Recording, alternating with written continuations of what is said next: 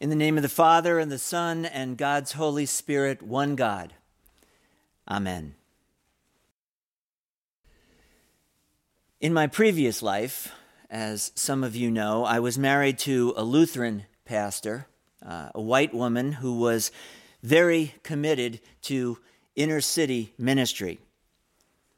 She served an African American congregation at the corner of 3rd and Philadelphia in Detroit.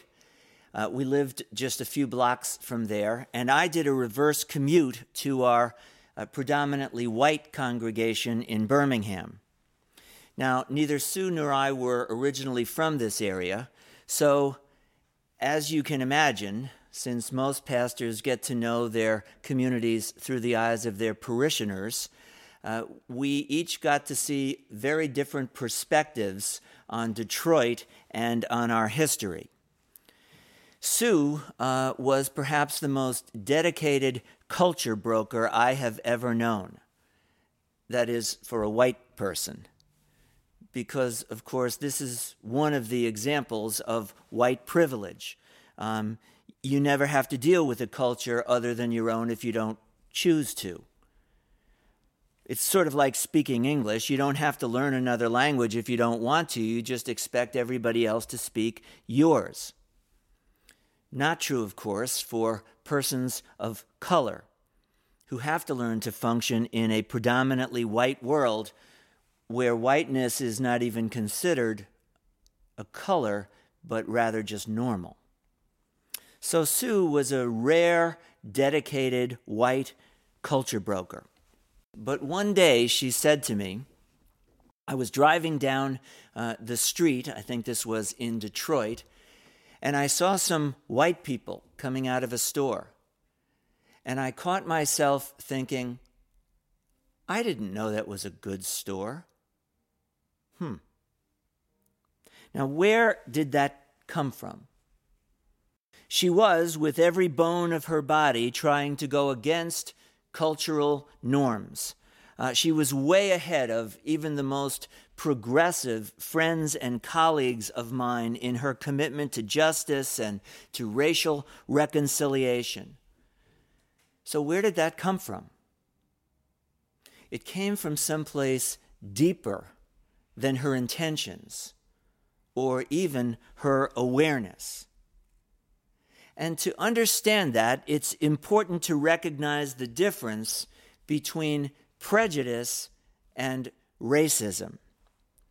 So prejudice is about our intentions. It functions at the level of our awareness.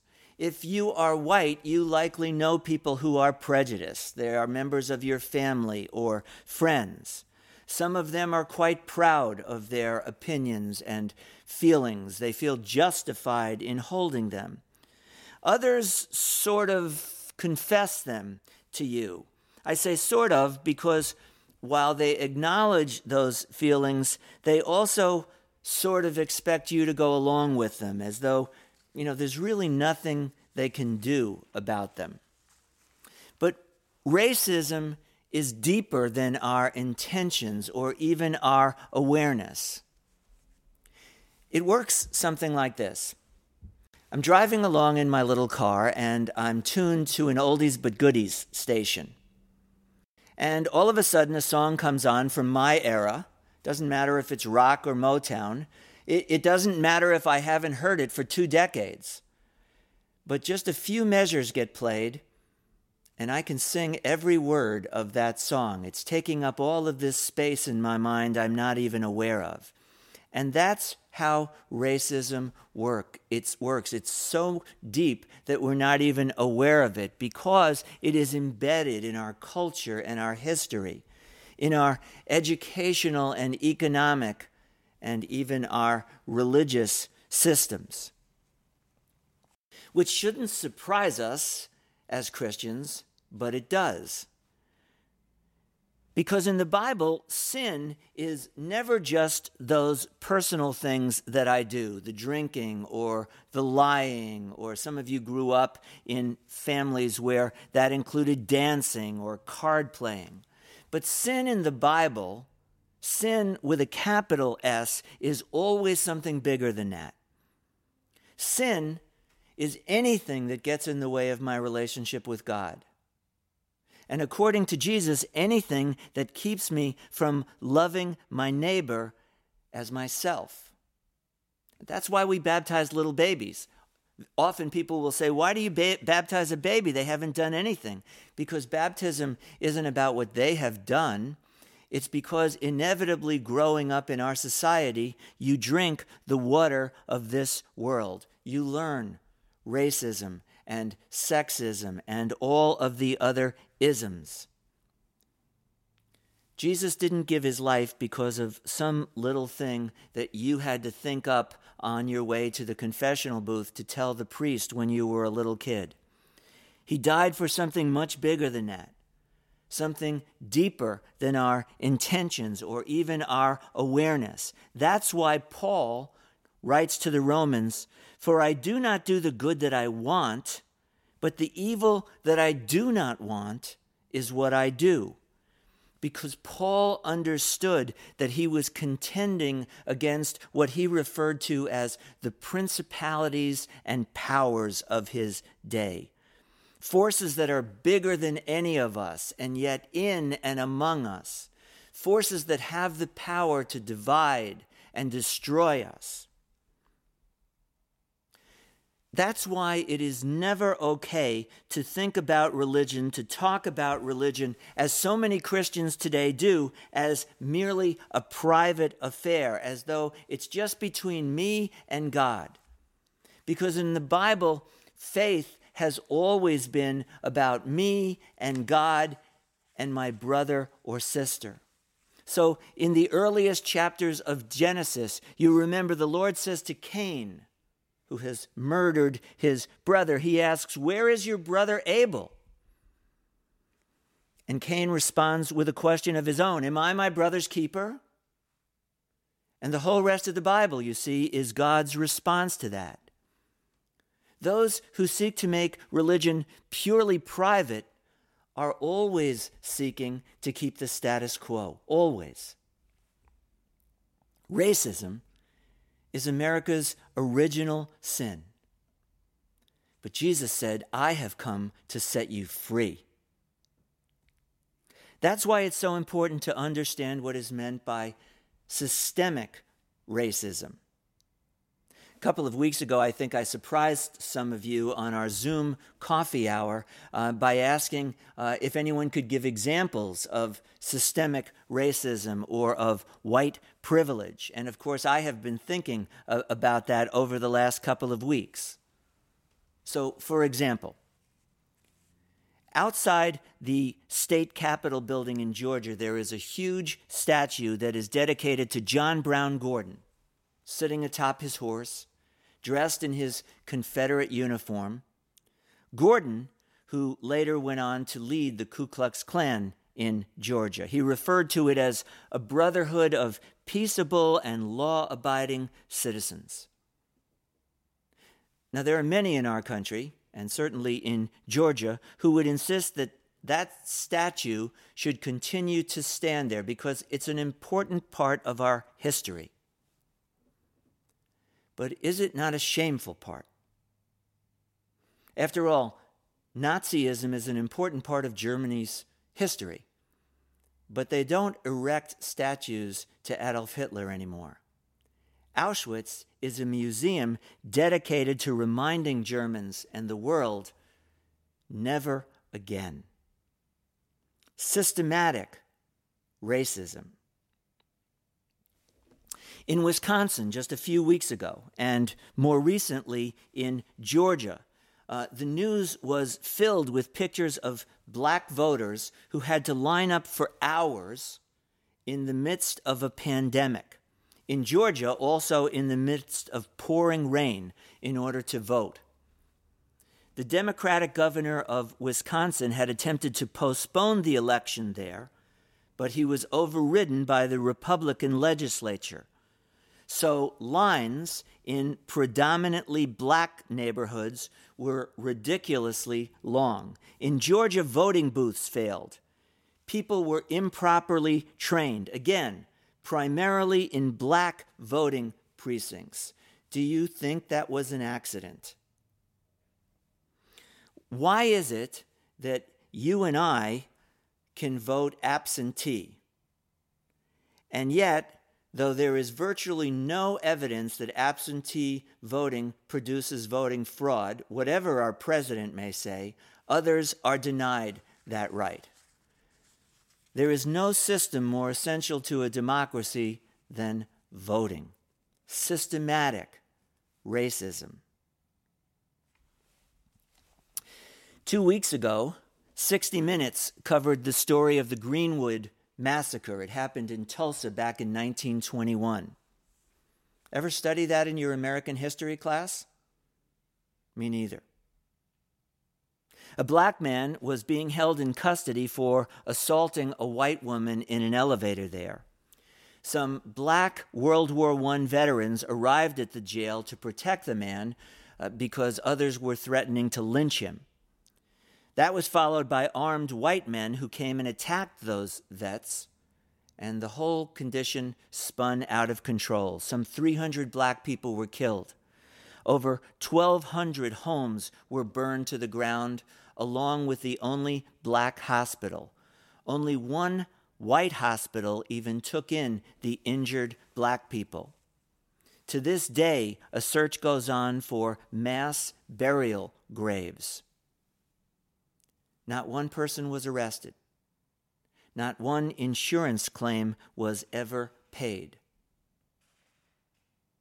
Why did I not read about that in my American history class? Why should a student grow up in Berkeley and not be taught that the Grand Dragon lived here in Berkeley?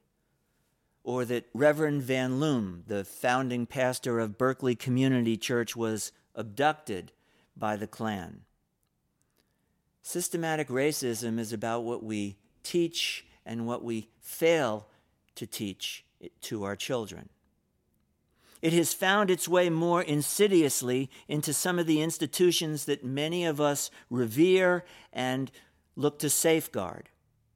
In the 30s, for example, Social Security helped to ensure a stable old age for many Americans, including many of us. But did you know that originally it excluded all domestic and agricultural workers, leaving 2 out of every 3 black Americans out? Following World War II, federal mortgage lending programs helped many white Americans to build homes, including many here in the Berkeley area. But black Americans faced a catch-22 because federal policies said that the very presence of a black resident in a neighborhood reduced the values of the home there, and so effectively prohibiting African Americans from borrowing money to buy a home. There is a straight line between those policies and the state of black America today. It's about how wealth is and is not passed on in America.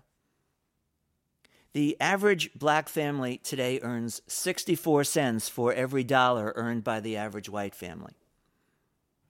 The net worth of the average white family is about $81,000, compared to $8,000 for the average black family. The average black household is worth about $17,000, compared to 10 times that for the average white household. If you are looking for examples of white privilege, you need only look honestly at the numbers.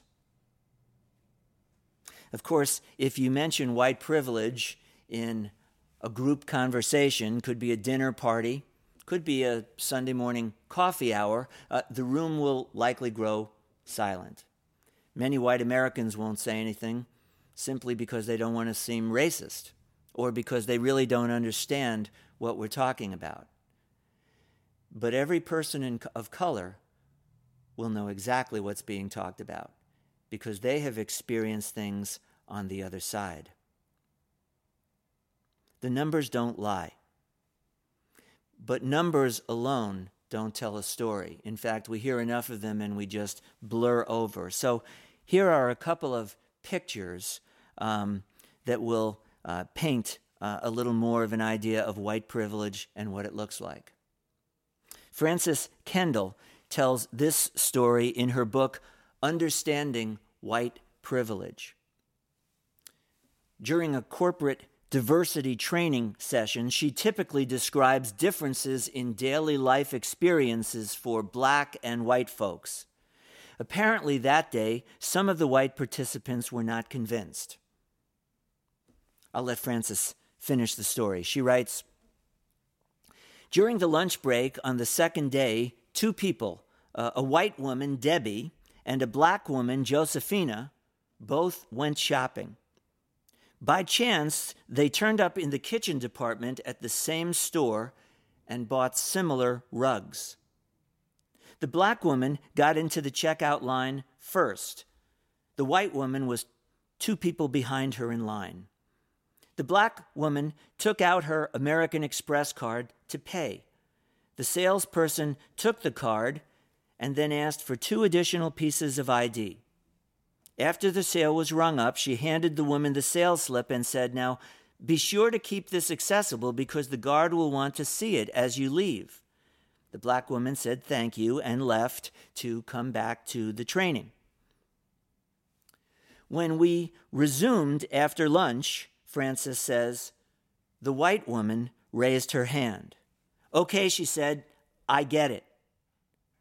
Josephina and I both happened to go to the same store. And then she described the events. After Josephina left, it was my turn. I handed the salesman my American Express card. She rang up the sale. She rolled the sales slip up in the rug and put it in a bag and handed it to me, wishing me a good day. She didn't ask me for any more ID. She didn't warn me about the security guard, who didn't even notice as I left. I would never have believed it if I hadn't seen it with my own eyes. David Esterline, the dean of the faculty at McCormick Seminary in Chicago, writes this. In the midst of a class I teach with 2 faculty colleagues on racial identity and white privilege, we paused to hear a sermon by an African-American pastor. He encouraged us to pray for the safety of our children, especially in the face of gun and police violence, and described how he prays for his own kids every night after they go to sleep.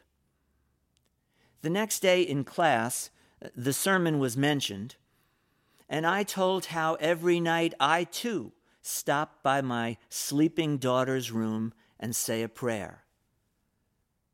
But I never pray for her safety. She is white. I'm not afraid for her safety. That's white privilege. Of course, if a picture paints 1,000 words, a video clip does even more. So here is one that you may have seen about a conversation that most of us have never had to have with our child. Listen. We actually have a line that we do at our house. We practice this thing. What is it? I'm Ariel Sky Williams. I'm 8 years old. I'm unarmed and I have nothing that will hurt you. It's just kind of a thing we practice at our house.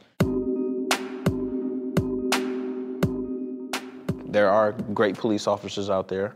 There's also some police officers who are not so good. And my fear is that you run across one of those bad ones.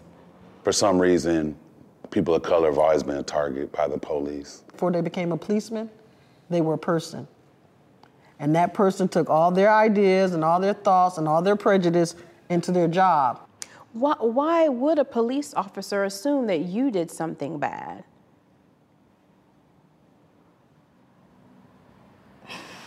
Maybe because of my skin color.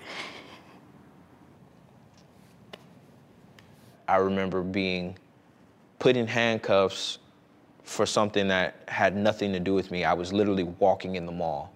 Cops slammed me on the ground, busted my lip, chipped my tooth. That actually made me really mad. How about the time they pulled us over with me in the car and arrested me and left all of you guys sitting in the car. Nobody knew how to drive on the side of the road because the bumper on the car was kind of hanging off. No. You know, we live in Puyallup. There's people that don't even have a bumper on their car. My rear brake light wasn't working, and I got to my destination and they were working. I was about your age, actually. They grabbed me. Why? I didn't know at the time. They just grabbed me. They threw me onto the police car. I got tased that time. That time they tased me because they said I wasn't complying. Ariel, are you okay? What's wrong, baby?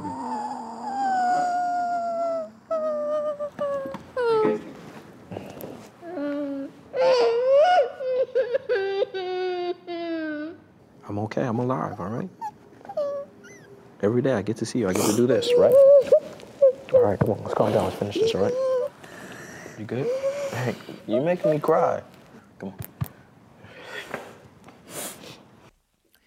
I think there are lots of people out there, people like me, people with good intentions, who are not only unaware of their own power and how it works in the world, but also at some level are more than content to keep it that way. Because that is true, it is our job, white people, to acknowledge those power dynamics.